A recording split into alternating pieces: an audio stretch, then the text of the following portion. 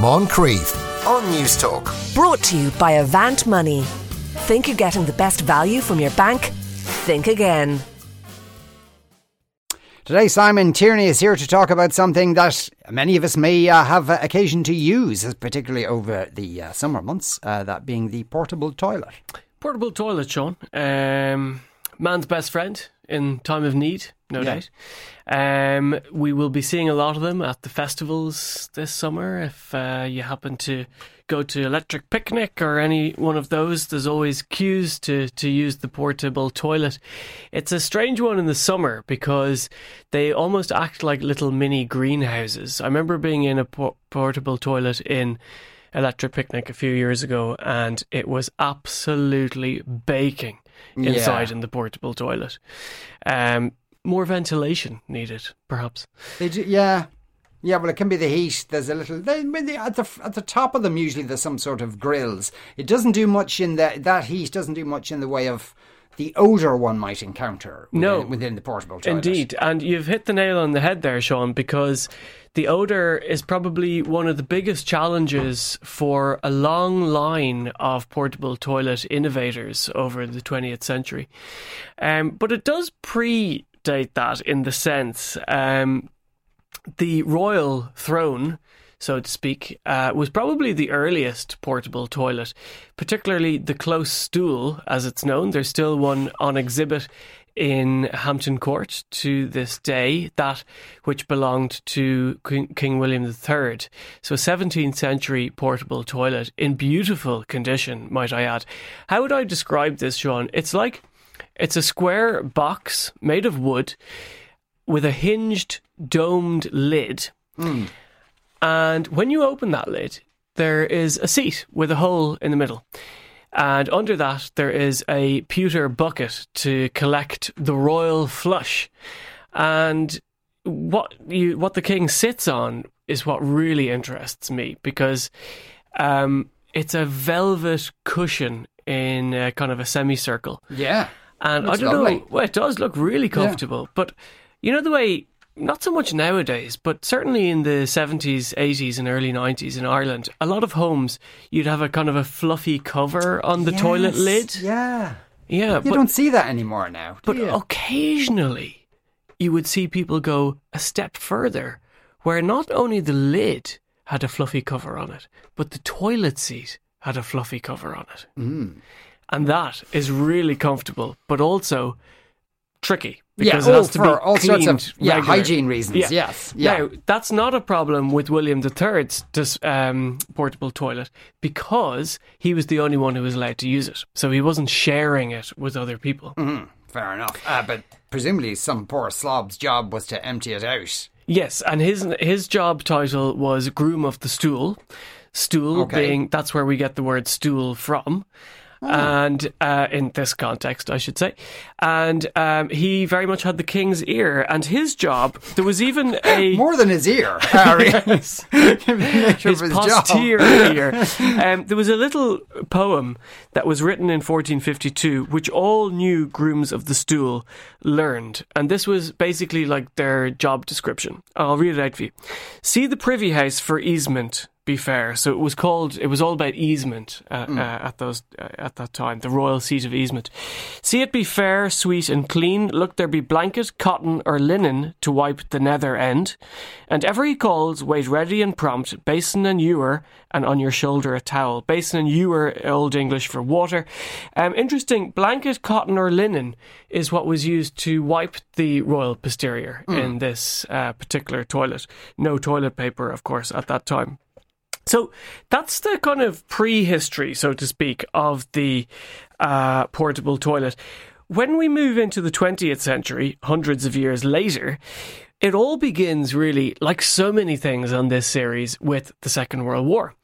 And I came across a fascinating interview with a gentleman by the name of Douglas Newman, who is, I think he's 100 this year, maybe even 101, but he's a veteran of the RAF during World War II. And he flew a very famous bomber called the Halifax during the war. And in his remembrance, he says, "I can in my mind still smell the unique perfume of my aircraft, the mixture of high-octane fuel, hydraulic fluid, exhaust fumes, and the Elson toilet." The Elson toilet that he's referring to there is one of the earliest portable toilets of the 20th century. This was produced by a company called Elson, who also pretty much invented that blue tablet that you kind of like that you aim at when you're in the pub. Exactly. Yeah. Cake, they call it, which is the worst word ever. Unfortunate use of that word. Yeah, so this was basically a cylindrical tin can, and it sat near the port entrance of the Halifax RAF bomber, and there was a little curtain around it. So if you caught yourself, between bombs, and you needed to do a pee, then it was a relaxing situation. You sat. I know, it's really terrifying. I mean, if there's anything that's going to give you stage fright, it's a kind of a Messerschmitt or the Luftwaffe coming towards you. Plus, also, if you think, well, I'm going to die here, I don't want to die with pants around my ankles. Very true. But it's better than the alternative, Sean. Better than the alternative. Yes. So the Elson, now anyone who's into camping, we've talked about camping on this slot a few times, Sean, will be familiar with the Elson brand name. They still make chemical toilets, cassette toilets to this day for people who have camper vans and things like that. So a very important company. Then everything changes really in the 1960s when an American man called George Harding comes up with, I suppose, the first patent for a portable toilet that we would recognise in a modern sense, the ones that you see at festivals and around town during the pandemic there when no one could find anywhere to take a pee because all the restaurants were shut. George Harding is really the godfather of the portable toilet. And what he realised, he was working in shipping, is that all his men, every time they needed to go to the toilet, they were losing and wasting a lot of time because they had to travel quite a distance from the quay back to the docks, etc. So he basically built a kind of like a little outhouse, a little shed made of steel and wood, and he put a kind of a bit of an L bucket in there. And that started him thinking, okay, is there's something we could do about this to make it... This is kind of like a temporary toilet, and it's very heavy. It would be impossible to move.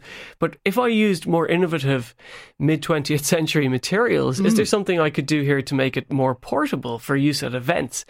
And he had the brilliant idea, of course, 1960s, when plastics was all the rage for use in new materials.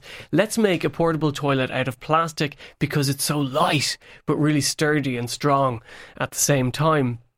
And he travelled all over the United States with a trailer with two of these portable toilets on the back, lugging them around the place, and they became very, very popular.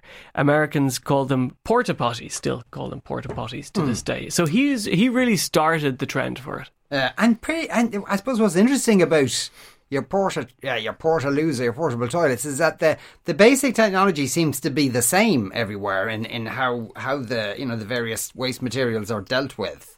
Though in Finland they do have some yoke where they freeze it or something. Yeah, now I think this is the future. I think if you see an opportunity to invest in shares of a company that does this, Sean, I think you should jump on it. Okay, right. This is a portable toilet that uses freezing technology. It's such a no-brainer. Think about it. You don't need any ventilation. You don't need any cleaners. You don't need water, access to running water. What happens is you plug it in. You do need electricity, I'll give you that, or a freezing cold climate. Yeah. So you go to the toilet and the waste material is collected in a biodegradable bucket, essentially, and it freezes the material. Within like 60 seconds, it freezes it. It goes to minus 15 degrees Celsius. Now, that's quick enough for microbial activity to stop. So you have no odour. You don't need running water because it's frozen. And everyone's a winner. And then you take it out, this kind of frozen block, and you find somewhere nice to bury it and compost it at a later date. That is the future. Simon, thanks a million. As ever, Simon Tierney there. You are listening to the Moncrief Show on News Talk. We have to take a break. Back in a couple of minutes. Moncrief on News Talk. Brought to you by Avant Money. Think you're getting the best value from your bank? Think again.